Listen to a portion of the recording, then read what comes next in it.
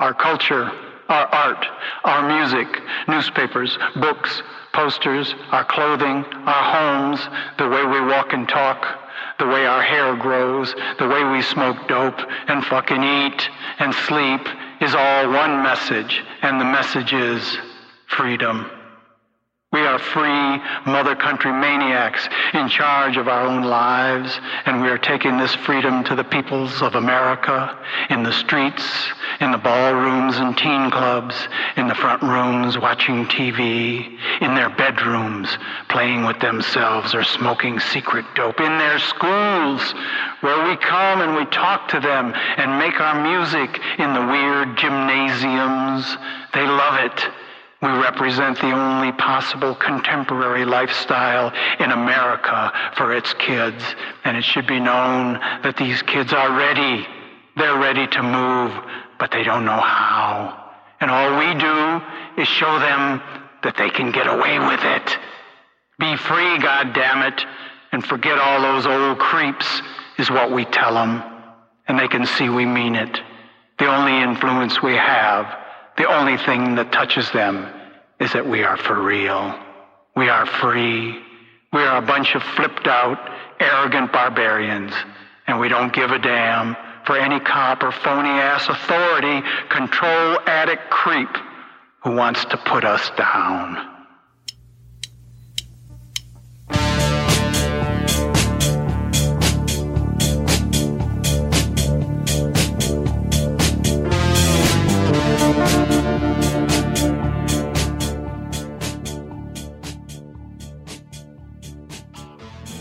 Welcome to another episode of Demystifying Gay Porn. My name is Ike Grande, and if you watch gay porn, I've definitely helped you get off.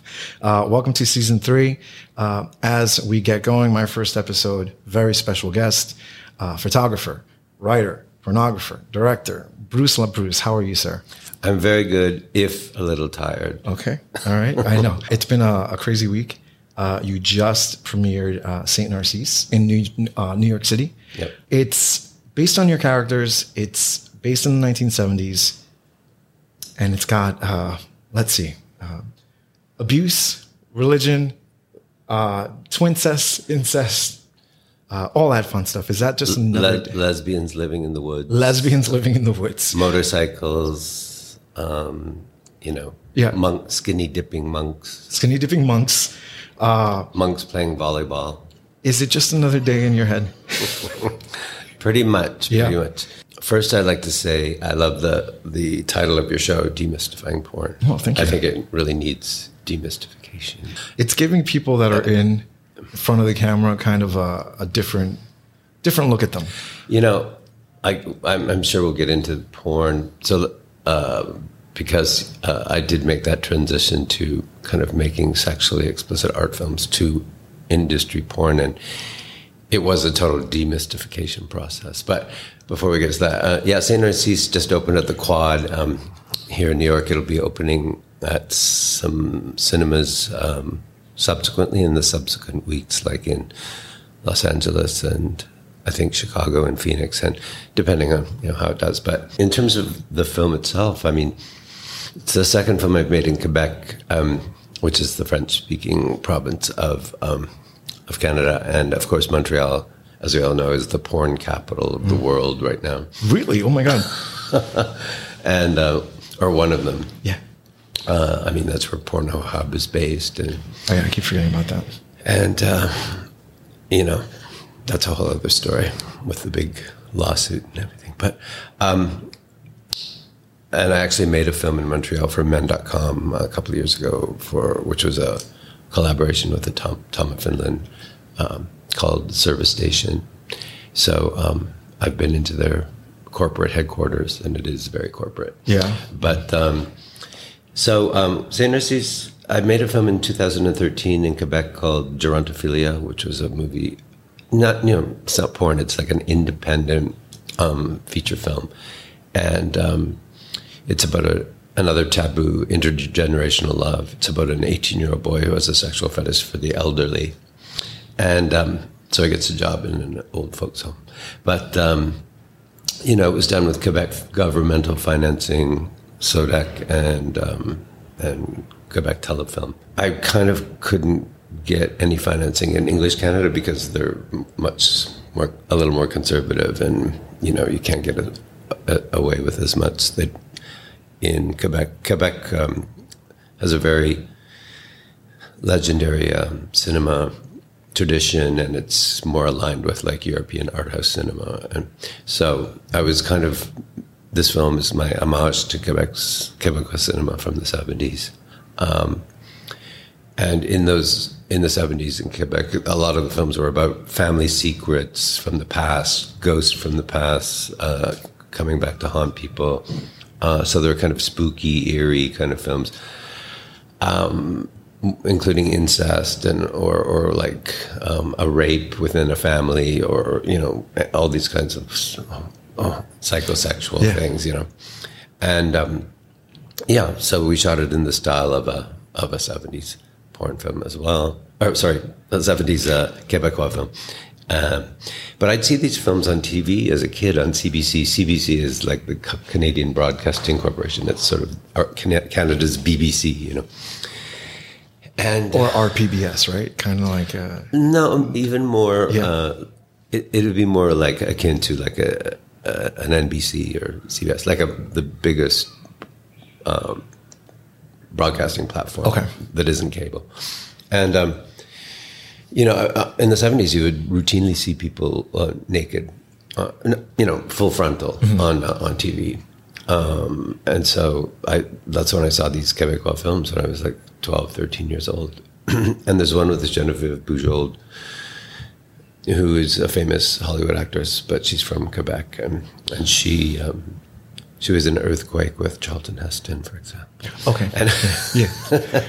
And she was married to a Quebecois filmmaker named Paul Ullman, and this one film she made for him called Act of the Heart I saw on TV as a kid. And it's Donald Sutherland plays a priest who has sex with a girl from the country on the altar of the church, and then she goes to the park, douses herself with gasoline, and sets herself on fire. Jesus. At the end of the movie, as the credits roll. So when I saw this movie, I was like, what the hell? Can I swear? Yeah, go nuts. What the fuck is this all about? What is this? I thought, is this porn? Is this like weird? Is it this psychosexual? Is this how adults like have sex? Is religion all about self-abnegation and perversion and guilt? And so that's kind of the inspiration for this film in a way. And again, I could be more free and explore all sorts of taboo subjects. So all the characters were in your head. Yeah, it's complete. It's my original story idea, but I'm very highly referential as a filmmaker. So I was also referencing American movies from that era. There's one called The Fox by Mark Rydell with Sandy Dennison. It's a lesbian movie about two lesbians living in the woods, and a straight guy comes, and woodsman comes and sort of stays with them and kind of splits them apart. And so I was referencing that, and Robert Altman's film Images, which is about a doppelganger film about a woman who keeps seeing her double. And then De Palma's films from the 70s about incest, Sisters, about Siamese twins, and Obsession, which is kind of a father-daughter incest story. I have a question in regard to how you put together, how it works. When you say you've created these characters, do you put them together? Like, do you see the big picture immediately, or is it something that, okay, well, these would be good characters. I can put them in this. I can put them in that. Like, it develops, or do you see the big picture almost immediately? Well, I started with the theme of twincest. So, and I was, of course, we're all aware that it's a porn genre, and which fascinates me. I've known twins growing up. My best friend in university was a twin, and I knew they had a psychic connection, identical twins, and also a weird kind of sexual aspect to the relationship. And so and then I was thinking that I would apply it to the Narcissus myth. So the film is kind of a contemporary updating of the Narcissus myth as well. So that was my basic structure. And then, like I said, then I combined it with the Fox, like lesbians living in the woods, and other elements like seeing your doppelganger, which came from images. And so it just kind of falls together. That's the way the writing process for me is very mysterious. Like it just, I think of a lot of movies that for me are connected in some way and kind of mash them all up into one narrative. But the trick to that is to then make it your own, in your own style and your own voice, and not just to copy, but to kind of integrate it all.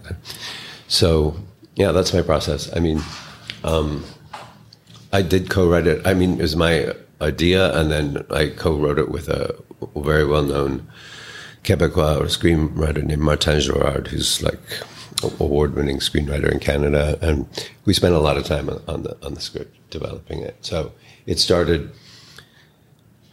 The basic story was there in the beginning, but it went through many changes over the past. It took us like 4 or 5 years to actually, from starting to write it to getting it made. Locations. The film is absolutely beautiful. I didn't get to see Gerontophilia yet, but I had seen prior work before working on LA Zombie with you. And then I had seen... Hustler White, probably. Oh, well, Hustler White, of course. No Skin Off My Ass. I saw a lot of them because the mistake I made before working with you in LA in 2009. I should have read your books before watching the movie, because it's almost like, well, it gets into your head. You know, it's one thing is to visualize, but and I love the visualization, but your words. Well, if you want to, I mean, I have 2 books that a lot of it is diaries and shooting diaries, and as well as like social commentary and stuff like that. But one is called The Reluctant Pornographer, and one is called Porno Diaries. I have both. Yeah, right. And I actually, like I said to you when you walked in, I usually don't write questions down, but I was like, how often can I have Bruce LaBruce sitting down across from me?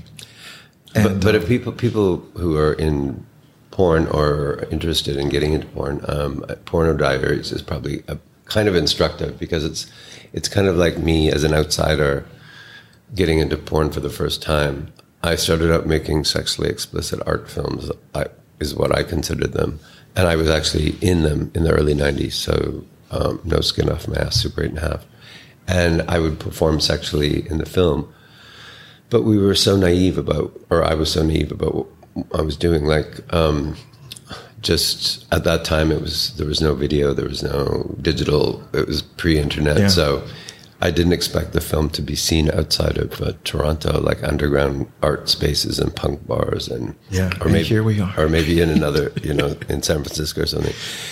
And it got on the Gay and Lesbian Film Festival circuit was really huge, got huge around the same time around the world. So it got on there, and then my films went into international film festivals. So suddenly, this kind of very private kind of documentation of sex which I put in a narrative form, but like fictionalized form, was seen like internationally and with big audiences, and I was totally unprepared for it, and I was kind of surprised the way it changed people's perception of me as well. Like that I was kind of considered in certain circles kind of like, déclassé or kind of like, a pervert or whatever. Yeah. And so you had to put up with all that kind of judgment. Or people think that if you're in porn, you have no moral compass, or you are sexually available all the time, or whatever. Well, while I was reading it, in one of your articles, you had mentioned how people said, You get that from people, but also people saying that you couldn't call yourself a pornographer. Yeah, because I was kind of caught in between the art world and the porn world. So the art world would reject me because they thought my art was too pornographic. Because I shot for porno mags for 5 years in New York. So like Honcho, Play Guy, Mandate, Inches, and over a space of 5 years, I probably did like 40 or 50 shoots, which isn't that many, but by industry standards, but it was quite a lot for me. And you know, that those photos I tried to make as artistic as possible, but the editor of the magazines would go, "Oh no, this is too arty. You're going too far here." You know, in terms of concept, making it conceptual, or you know, adding a kind of unusual element to it. And then on the flip side, the porn world always thought my porn films were too arty. They're too much. I work for porn producers, companies who would always say to me, accuse me of not being interested in the sex scenes at all, that I was more interested in the story and making a narrative and a movie with characters and, you know, either humor or like making a political or social point or something. And so, yeah, and that persists even to this day. I mean, people want you to choose a side, right? They're comfortable with either one or the other. Yeah, but not both. And still to this day, I think there's still a glass ceiling for pornographers, you know, moving into more the mainstream film industry, or even the mainstream art world, you know. When you were doing zines in Canada, and did you transition to film because it was a different way to say something, or like how was that transition? They really kind of happened at the same time, because my schizophrenia started way back from not literal schizophrenia, but my metaphorical schizophrenia started way back when I went to university for film school and intended to be a critic and an academic, but I was, you know, required to take 2 years of production, which is when I studied photography and Super 8 filmmaking, and that I got the bug at that point for filmmaking, but I never thought I would become a filmmaker because it was too complicated and expensive, technical. And so I studied with a very famous gay film critic named Robin Wood, and who was a favorite film critic of Scorsese and Truffaut and people like that. And so I got my sort of academic training and my cultural Marxist training there. And then simultaneously, I was downtown hanging out in the punk scene. And friends I had in the punk scene were making Super 8 films. And so for me, making the Super 8 films was the way that I finally sort of decided I was going to be a filmmaker, because it was such an easy technology. Like, right? It's easy to pick up a Super 8 camera and make a simple movie. So I started at the same time as doing the fanzine JDs, which is a queer punk fanzine, a queercore fanzine. I was making these Super 8 experimental films, which had pornographic content in them, as did JDs. So that was the genesis of my kind of porn career, if you want to call it that. And but also it was very political. We were queercore was like a critique of mainstream punk and hardcore that was very sexist and misogynist and homophobic at the time. So we were very in your face and using gay porn as a political statement, sort of thing. Saying to these straight punks, like, if you're so radical, you should be able to take like a dick up the ass, right? Yeah. So when you pretty much answered a lot of the rest of that, because I was thinking, you know, because you mentioned the reluctant pornographer, and I was going to ask if you thought you were miscategorized, but misunderstood probably is better. Or? Well, reluctant because, as I said, it was a demystificatory process. When I started what happened was Jürgen Bräuning produced my first 2 art porn art, sexually explicit art films, and plus Hustler White, which wasn't as explicit, but it had these extreme fetish scenes in it, the stump fucking and the, this guy getting sliced up with a razor blade and all that stuff. And so those were,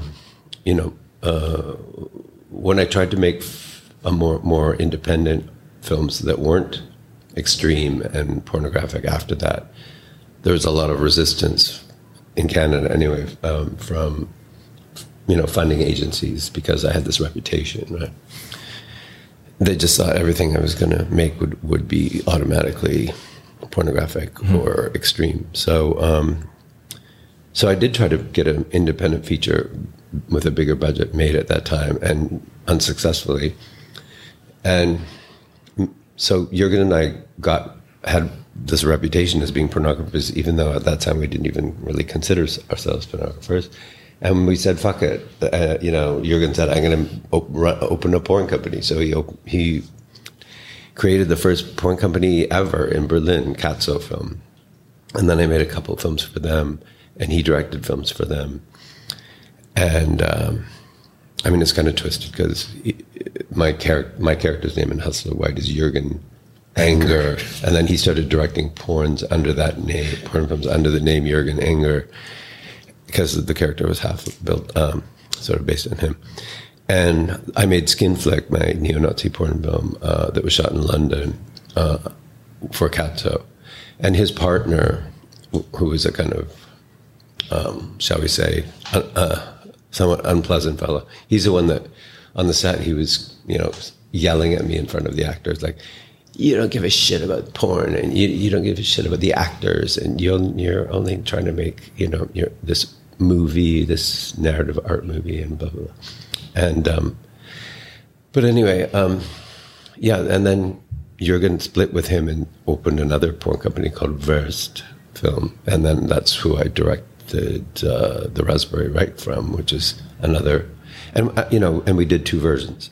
So for 3 films, for Skin Flick, Raspberry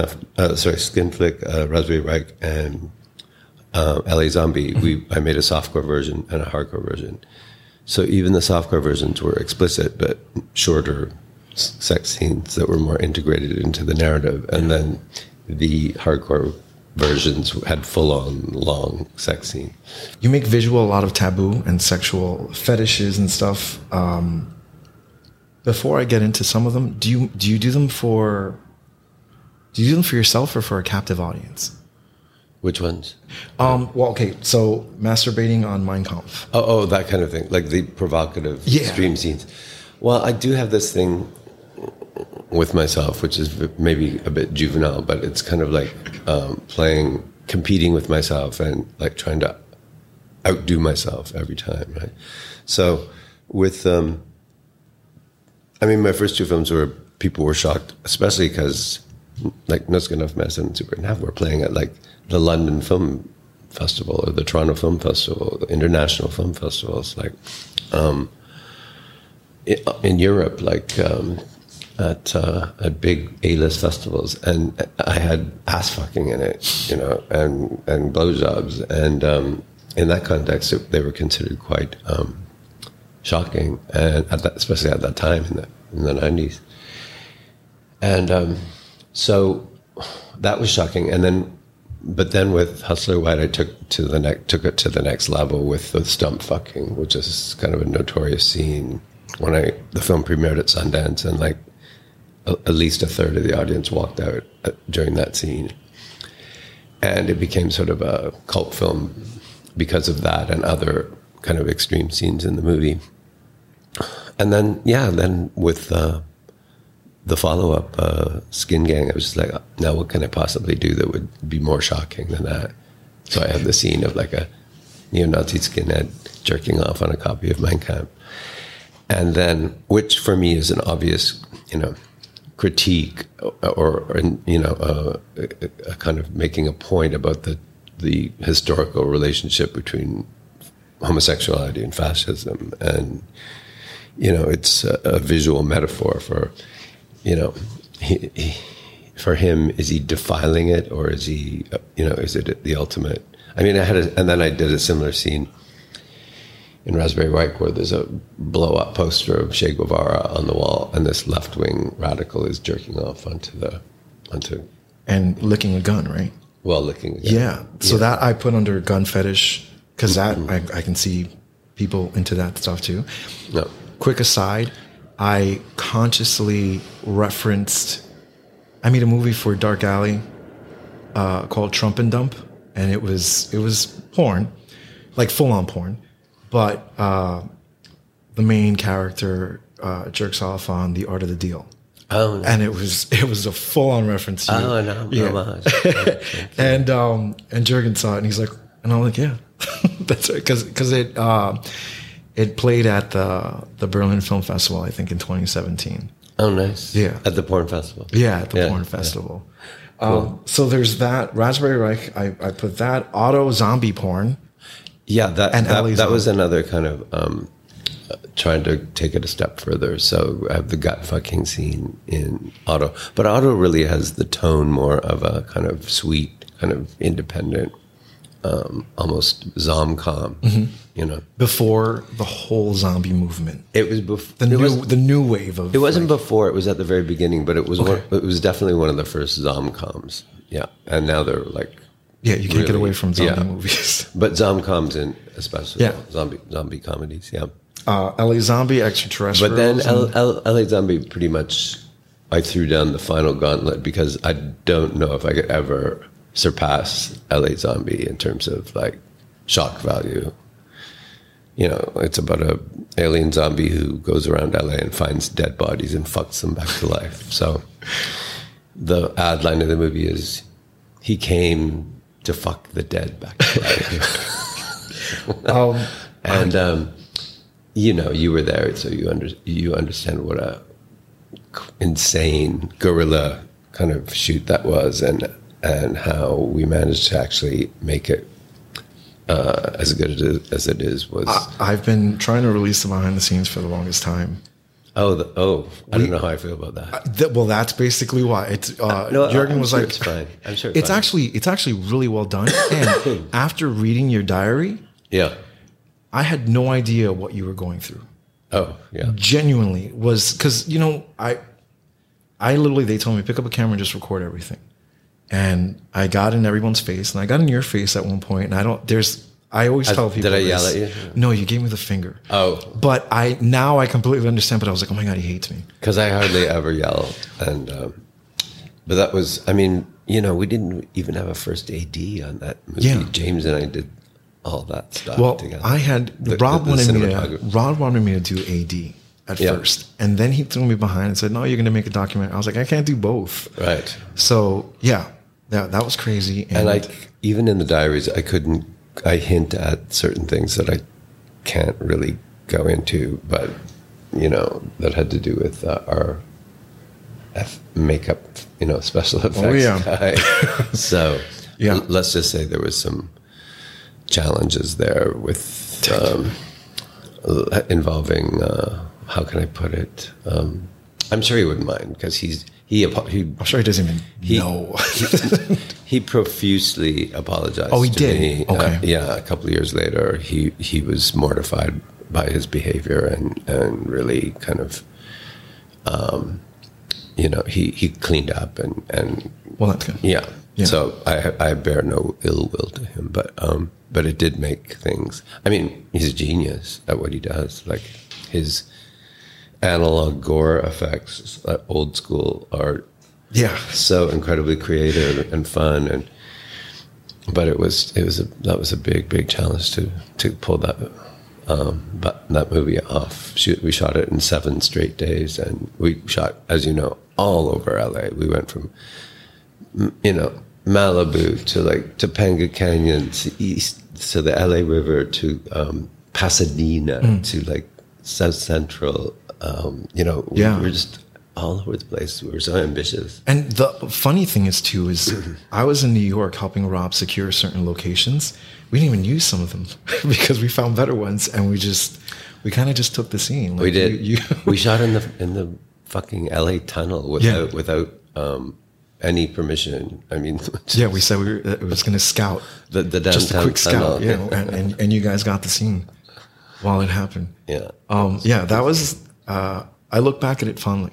Yeah. It was. Me it was too. a lot. It was a lot of work, but it was really, really cool. Yeah. And I think we were all like set up in LA for like 3 weeks. Yeah. Because we shot it, but we were there pre and post. Yeah, and there was that. They rented that sort of headquarters where all the porn models were staying, and Where they came and went. Santino Rice, Tony Ward, everybody was there. It was quite an experience. Santino Rice is on the behind the scenes and has some of the funniest ad lib. I bet. Like it's so good. I'll send you the link just to watch it. and then for shits and giggles. Eric Rhodes, Yes. as well, who Yeah. was such a sweetheart. I mean, just a quick story about Yeah, that. yeah. Like he, I got for this final scene where these kind of big, muscular, pumped up porn stars are like doing a coke deal. They're having some coke delivered to them, and so we got Francesco Di Macho, who was huge at the time. That's Francois Saget's ex-boyfriend. Okay. And Eric Rhodes and Matthew Rush and Kevin Killian. Adam Killian. Adam Killian, that's right. And so they were, we had one day to shoot that whole orgy scene and the slaughter scene where they all get slaughtered with guns but they none of them thought that they were actually going to have to do sex, like have actual sex, because they thought it's a Bruce movie. We'll just be kind of like either acting or simulating sex or something. And none of them wanted to do it, mostly because they all had agents who or boyfriends. I think one of them said, "I can't do this. I told my boyfriend I was going to do it." Right. Yeah. Cut to 10 minutes later. Yeah. They were moaning. No, but it was Eric. It was Eric Was who it? actually Okay. talked them all into it. Yeah. So I was so grateful to him for doing that. Cool. And he was just, he was like a gentle giant. Yeah, he was. He was really, really nice. I think it's fresh in my head because I just watched I have it up on Vimeo private because I wanted to show Jurgen. I'll send you that link just to see it because it's fun. It's crazy. But It'll bring back lots of memories. yeah, Sure. there are things in there that I completely forgot were caught. And Oh, like the crazy lady in the donut shop? oh yeah, she was great with her shark bite. I wish I would have I wish I would have been able to put her in the movie, but yeah. She wouldn't sign a release for him. Right. Yeah, Yeah. because you wanted to. Well, and Jurgen's so ethical, he didn't really want to, exploit this poor this schizophrenic woman. Yeah, So yeah. I would have no problem. Going back to no skin off my ass for a second. In your book, you mentioned dating a skinhead hustler who hated fags, but you were in a relationship with him? No, it started out when I met him. He was a hustler. He was my first kind of boyfriend, really. And I was in my mid-20s. And he, when I met him, he was actually quite left wing. He was like more like aligned with like new wave movement or something. And he listened to Jonathan Richman and I don't know, like James. His favorite band was James Chance and the Blacks. And, Oh, I thought you were going to say. yeah, and we went together he was gay for pay. He had a girlfriend, but I was in love with him, and it was intense. But we dated maybe 9 months, and then a couple of years later, and then lost contact. And I ran into him a couple years later, and he had become a neo-Nazi skinhead. And I was like, "How did that happen?" And he can't be serious, and so he was kind of between apartments at that point. So I said he could come stay with me, and he stayed with me for like 3 or 4 weeks. And then I was constantly trying to joke and humiliate him out of this ridiculous, political posture. And one day he just beat the shit out of me right outside my building, And so I had to kick him out, and I really didn't see him again after that. But you know what they say? He hit me, and it felt like a kiss. You know, it's like I developed that experience. Kind of made me feel so ambivalent and about ideas of. Like I said, the relationship historically between homosexuality and fascism, just like this idea of domination and submission, and this kind of figure, this who wearing this uniform, like he wore the skinhead sort of uniform. He was always a good dresser, and just that kind of the idea that he was kind of. Somewhat brutal, kind of turned into somewhat of a brutal kind of character that really turned me on. So that's kind of the genesis of all my skinhead fetish, which persists today even in Saint Narcisse, because all the monks have shaved heads. When you did Super 8.5, you said you were the stunt ass. Yes. Does that mean you got fisted? No, I had a gun shoved up my ass. Oh, okay. How was that? The actor playing that role didn't want to do it, and so I substituted the continuity was totally bad because he had a hairy ass and I had a totally smooth ass. But I wrote it into the script because that movie is about a porn filmmaker. It's about a washed-up porno filmmaker who is exploited by this lesbian underground documentary filmmaker who's making a documentary about him. And he thinks that this is his big comeback, and she's just using him. And so I wrote it into the script where that's in a film within the film, and we explain in the movie, how about the stunt ass. The ass stunt ass. The ass double, yeah. But that's happened. Jürgen, I think, had to once. I've seen stunt cocks. Yeah, no, I think in one of Jürgen's films, he produced, the actor couldn't get it up or something, and he ended up, or they needed a close up, and they used his dick or something. So I have two questions that are a little. Well, one, you just said you have a skinhead fetish. Are you also and I mean this with all due respect, are you a masochist?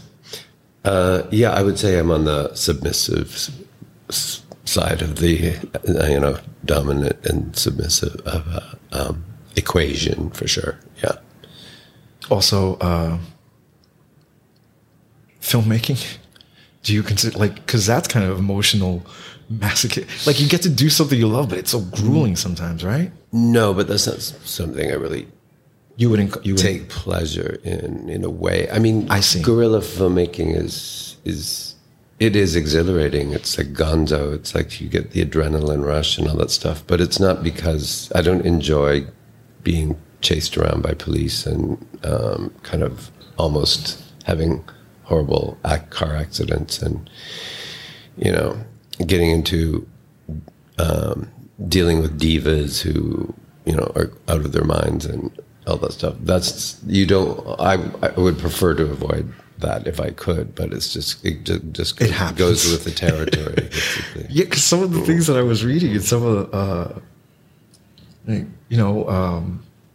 Laszlo and some of the shit you were dealing with in the beginning, and you guys are like this, whatever. I just saw him recently, and he's an interesting character. Oh, you mean the DP? Yeah. Oh yeah, because you were talking. He was at my premiere just. Yeah. No, we shot altogether. We shot, I think, 6 films together, 6 or 7. So yeah, we're very close. Yeah. One thing I was going to mention though about in terms of the demystification is when I did start making porn, for the first time in the more industry style with Skin Flick and Skin Gang. That's when I really realized what a fake porn is, and it never really even occurred to me before that, that it is a kind of craft where how to make sex look real and sort of seamless and this kind of perfect sex act or something. I mean, it depends on what kind of porn you're talking about. There's some sloppy, messy porn that can be quite hot, you know. But, yeah, for sure. But you know, in general, the industry standard is kind of like this. You know, people, they don't generally keep in if someone has an anal leak or if, you know, someone farts or all that stuff. And in that first movie, I was literally going, because we were so short-staffed, I would go in myself with a cloth and like wipe the anal leakage off somebody, you know, between after we stopped the take.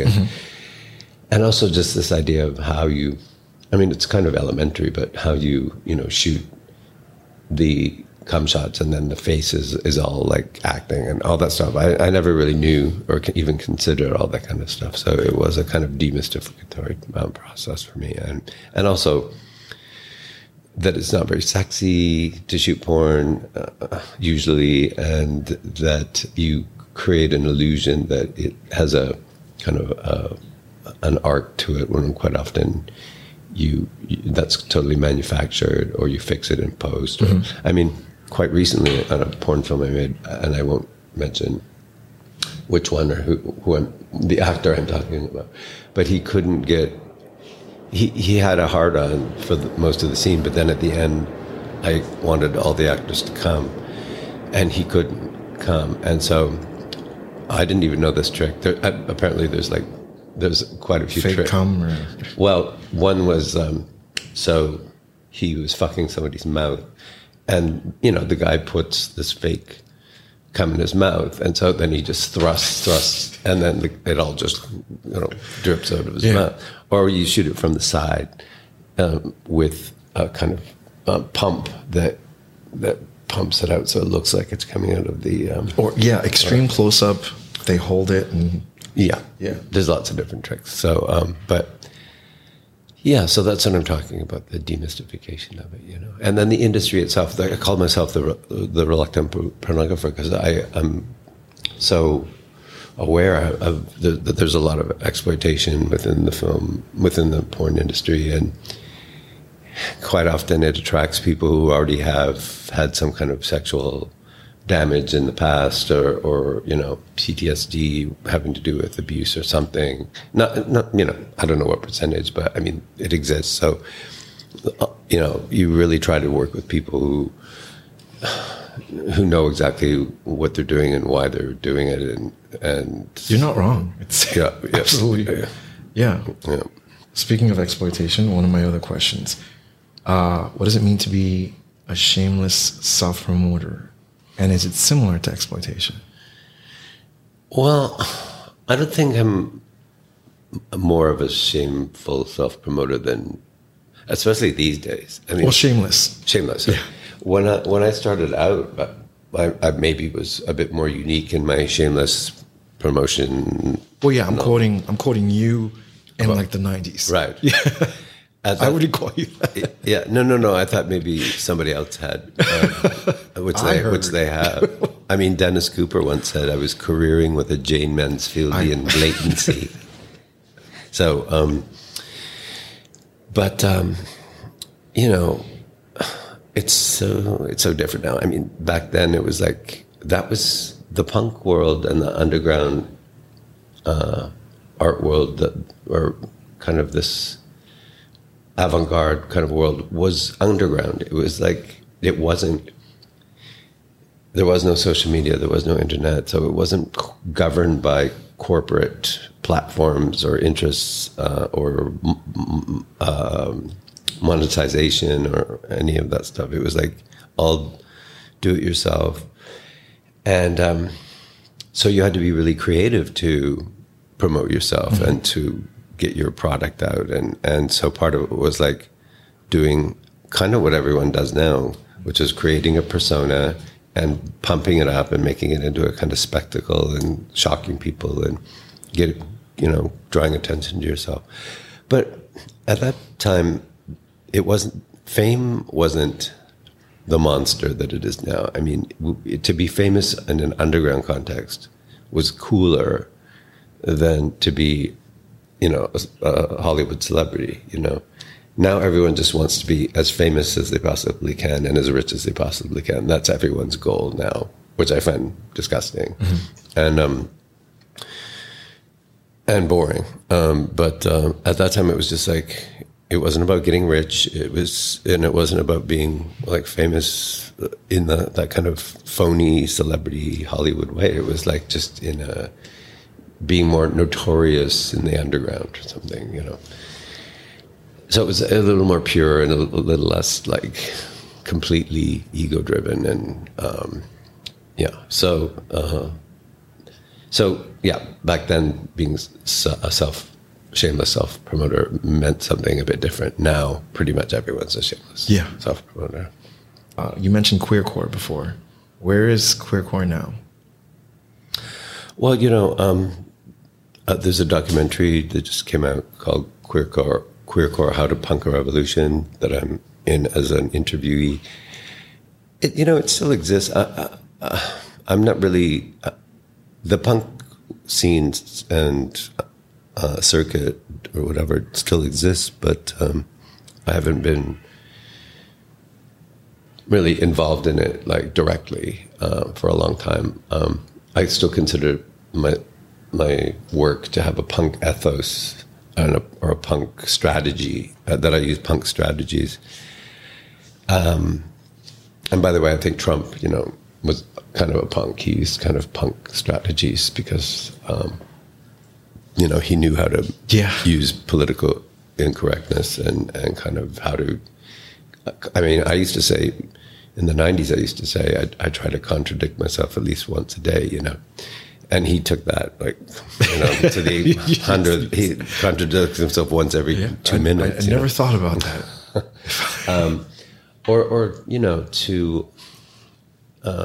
Anyway, he was as lovable as you are. He would have been a different person, Well, actually, the Russian equivalent of the Wall Street Journal, about 3 or 4 years ago, called me the Trump of the gay underground or something. Really? Yeah. How'd you like that? I thought it was funny. Yeah. There's a lot of nostalgia about it now because it was a really cool scene and there was a really cool band and everything. People kind of, I think, tend to forget that there was a lot of also melodrama and crazy feuds and all kinds of stuff happening as well.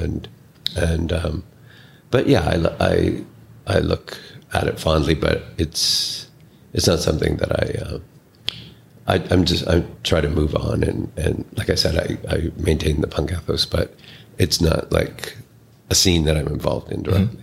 With that, you have new generations or generations of filmmakers now that are influenced by you. How does that make you feel?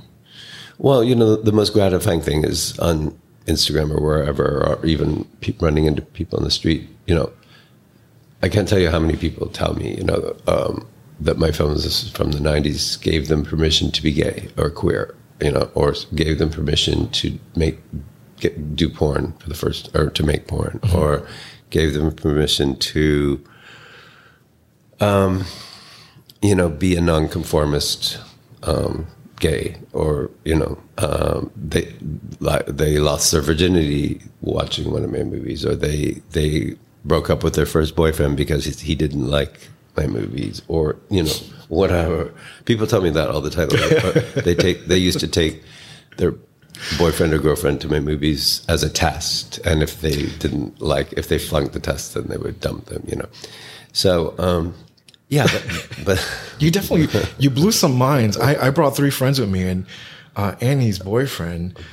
You blew his mind, and I was like, "Oh, this is nothing." I was like, "You haven't even seen anything yet." Yeah. So I mean, it's it is what it is. I'd like to ask you about a word you said, queer, just recently. Mm-hmm. Interesting relationship with the word.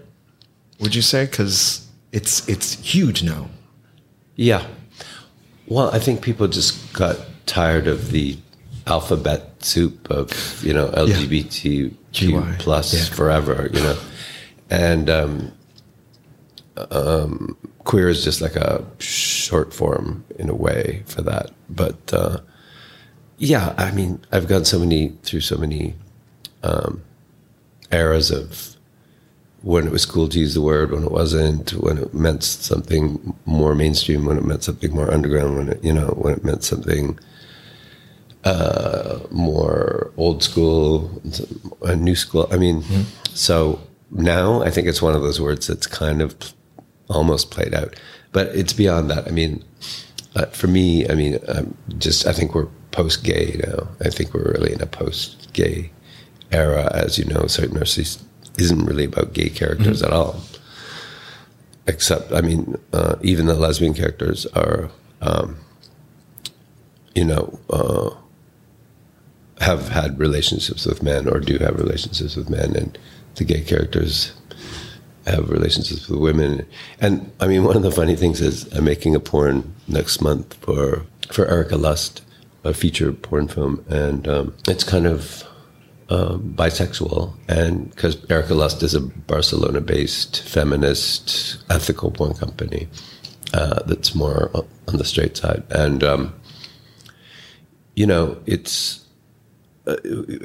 porn was always about straight guys who were gay for pay. So there was tons of straight guys doing gay porn and they would, as we all know, and they would usually bottom, so they wouldn't have to worry about getting it up, right? So, and mind blowing. Yeah, I know, but it was super common. I think it was even more common in the 80s and 90s, maybe. Oh, really? Right. I've absolutely seen, and they go and do straight porn after that. Yeah, I mean, Jeff Stryker was the biggest kind of most famous example. I'm thinking of Peter North, for instance. Wasn't he like a big old bottom, and then eventually, like, he was huge in the 90s in straight porn. I grew up on that, so. Yeah. But now, the last few films I've made for Lust, and I've run into quite a few gay guys who are almost straight for pay. They're doing scenes with girls, or trans girls, or girls in general. But they're primarily gay in their identification, but they're having sex with women in porn, which is kind of a nice, interesting reversal and kind of a sign of the times. Yeah. I see a lot of bi porn as well, and I see a lot of models that I've worked with in Vegas, especially working with Biphoria and a whole bunch of other studios. And I run into gays from a young, much like, what do you call them? Gen Z and Gen Z minus or whatever they're called. Yeah. Who say, "Oh, I don't identify as gay anymore. I'm bi or I'm poly or." So I mean, it really is a completely new landscape. With that new landscape, does Bruce LaBruce have to watch his mouth ever? Oh yeah, I mean, I'm not so afraid of being canceled because I'm not. Canceling is usually you have to be, you have to be really quite famous and kind of rich before anyone will bother to cancel you. And I've canceled myself so many times that. So it's not that, but you still, about maybe 3 or 4 years ago, I guess with the Me Too movement starting and everything, there was this feeling that you had to watch every word that came out of your mouth, and I know a lot of people feel that even not only online, but in social contacts. You got to watch what you said 20 years ago at a point. Did we? I've seen people get canceled for tweets 10 years ago. And now you have to. Yeah. Oh, for sure. Oh no, absolutely. It's like something you tweeted when you were like, if you're 23 now, like it wasn't the editor of Teen Vogue, I think, was like fired because she tweeted something in high school that was construed as anti-Asian or something. But Oh, yeah. But so when that all started happening, I did feel like I was either being quite careful about what I tweeted, or I wasn't tweeting nearly as much. But I've kind of gotten over that now. Everyone knows that you don't say everything that comes into your head. I mean, you filter yourself all the time in your own head, you know, and so you just have to be smart about it and know when you can joke about things. And the trick is, and it's all about comedy, because I'm a bit of a comedian as well, and it's all about knowing how to frame the joke and how to make it land properly, and so it's a skill to do it, but you can I think you're starting to be able to get away with things again more. I follow you on Instagram, and you write a lot in the book about stars that you grew up admiring. And you have mentioned a couple, like Tom Hardy, I think you just wished him a happy birthday and stuff. But who? No, I don't really wish people happy birthday to wish them happy birthday. I post shirtless photos of them to get more hits and likes. No, I'm kind of like the Kenneth. I try to be like the new Kenneth Anger, just like exploiting Hollywood, almost using it as porn, or like I only post shirtless pics. I didn't. Okay. Of I'll take note of that. Almost always. Yeah. So Tom Hardy I like, but he's not like he's not like my favorite actor. Yeah. Okay. And my my frames of reference are all more like 70s and 80s in terms of the ones that, and also classical Hollywood. I mean, I'm a huge cinephile, and European cinema, and from the 70s and 60s. So, that's. I just got into your chapter on. Did you call yourself Judy or Bruce Garland? I think or Judy LaBruce. Yeah, just got into that. And I have a lot of like the movie with Renee Zellweger and stuff. I have that. I refuse. Yeah, no, it's not good. Okay. No, I refuse to watch it. Oh, okay. Just as I refuse to watch the remake of The Boys in the Band. Like to me, those Judy Garland original Boys in the Band, they're like sacred things that I don't want to see modern trivializations of them. What about the documentary? You said you mentioned there was a documentary of the show that Judy got her last show. Is that something worth watching? No, I think what I was talking about is her last film. Right? Oh, the last film she appeared in is called I Could Go On Singing. And she pretty much plays a character based on herself. It's with Dirk Bogarde, who's one of the great gay icons of cinema in the last 70 years. And yeah, it's just a great movie. I mean, that's an old school thing, but that's complicated too, because my friend Glenn Belverio, he used to have a show called Glenda and Friends on Manhattan Basic Cable, but it was kind of a cult show, and that's the only time I've ever done drag was for his show. And I would dress up kind of like Judy Garland or Liza Minnelli on a bad day, or like the day before she died on a toilet or whatever. Because Judy Garland died on a toilet. But, but even back in the 90s, we did this thing called the Post-Queer Tour of New York, and everything was about queer nation and, progressive activism and everything. And we were trying to bring back old school gay, like pre-liberation gay, even in the 90s. Or we did a show where we dressed in drag and went to this organization that was doing gay conversion therapy, and we went in drag and asked them to help us convert to heterosexuality. Wow. Yeah, it's old school stuff. for me, there's kind of a very sincere attachment to it, like classic Hollywood, Sunset Boulevard, Gloria Swanson, all that kind of stuff. Hustler White is partly a remake of Sunset Boulevard. So it's a genuine attachment, but I also have that Kenneth Anger thing where he likes to dig into all the dirt and the tragedy and the dirty underbelly of Hollywood and all the really scandals and what really happened. Like the Scotty Bowers documentary, where it's about a hustler who pimped out for a lot of the great classical. Oh, wow, that was a great movie. Yeah, but he was a straight guy, though, right? He was living. No, he was bi. Okay, yeah, because he was totally bi. Not at the end, I think. No, he was. I mean, when the documentary, he just died. But after that, but in his 90s.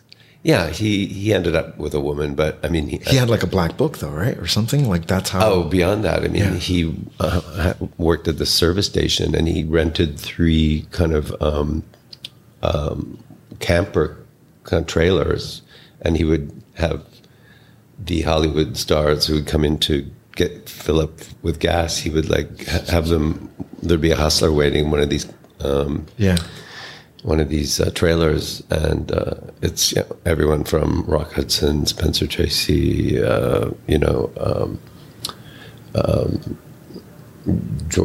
what's his name,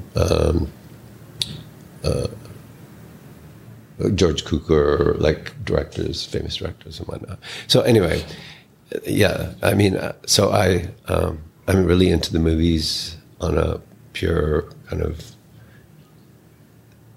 cinephile level and on an emotional level, but also I like the dirt as well, and that's what kind of the old school gay sensibility is all about. And then when I mixed that with punk, then it was a complete contradiction, which was sort of one of the earmarks of my work. I feel like I can ask you this, and you may have an answer. The world gets more and more commercially claustrophobic. What do you do? Well, by commercially claustrophobic, do you mean like corporatized or? A little bit of all of it. Like, it's almost like you can't go anywhere without seeing a Marvel movie. You can't go anywhere without being just I think it's a disaster. I think it's a total disaster. Yeah. But where do you turn? Where do you? Because I think entertainment and film now is just a narcotic. And there's way too much of it, and there's way too much product. There's more people now, I think, working in the entertainment industry than not working in the entertainment industry. I mean, it's everywhere, and it's just churning out all this product. And fame is, as we're all predicted, just kind of like cheap. Like anyone can become famous and or go viral,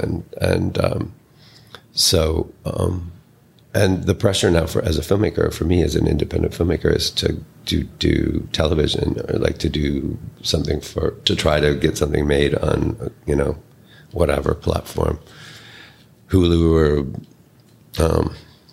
or HBO or whatever, Netflix. And, I don't even think those are directors' mediums a lot of the time. Mm-hmm. They're like writers and showrunners. And I think a lot of filmmakers get sucked into it, and then they stop making kind of their own sort of personal art or cinema. I'm still more attuned to the model of European art house cinema and making movies, which is why it was so amazing to be able to show my film at the Quad, in front of an audience. And I mean, I'm more about. I would even consider making more experimental and formalist movies again, because I think that's kind of disappearing, the avant-garde, the great tradition of the avant-garde. But I've always made my films in the tradition of the gay avant-garde. Mm-hmm. So John Waters and, Kenneth Anger and the great art porn directors, Wakefield Poole and Peter Jerome and, Peter Berlin and Fred Halstead, and but also the Cucho brothers or Kurt McDowell or going way back, right back to Genet and then Fassbinder, and so that's the tradition that I think is kind of getting lost, and but I'm trying to figure out a way to keep doing it. Jesus. All right. I took up a lot of your time. I absolutely appreciate it. For everybody listening, Saint Narcisse, brand new film. It's going to be playing in New York City. It's going to be playing. It's at the Quad Cinema exclusive. Well, it is now, but okay. By the time this podcast, it'll be gone. But it'll be playing at other cities. Okay. In the States. Website. My website. Well, they would just Google Saint Narcisse. Saint Narcisse. It's just in the U.S. It's distributed by Film Movement. So if you just go to the Film Movement website, you can. Or my international sales agent is Best Friends Forever, and it's still playing at festivals around the world. And oh my God, Bruce LaBruce, photographer, director, writer, pornographer. Bruce LaBruce, I absolutely appreciate bon you being vivant. Yeah, I absolutely appreciate you doing this. My name is Ike Grande. You've been listening to Demystifying Gay Porn. It's available on Spotify and YouTube, wherever you can get your podcasts. And if you watch gay porn, I've definitely helped you get off. Thank you very much. Cheers. Thanks.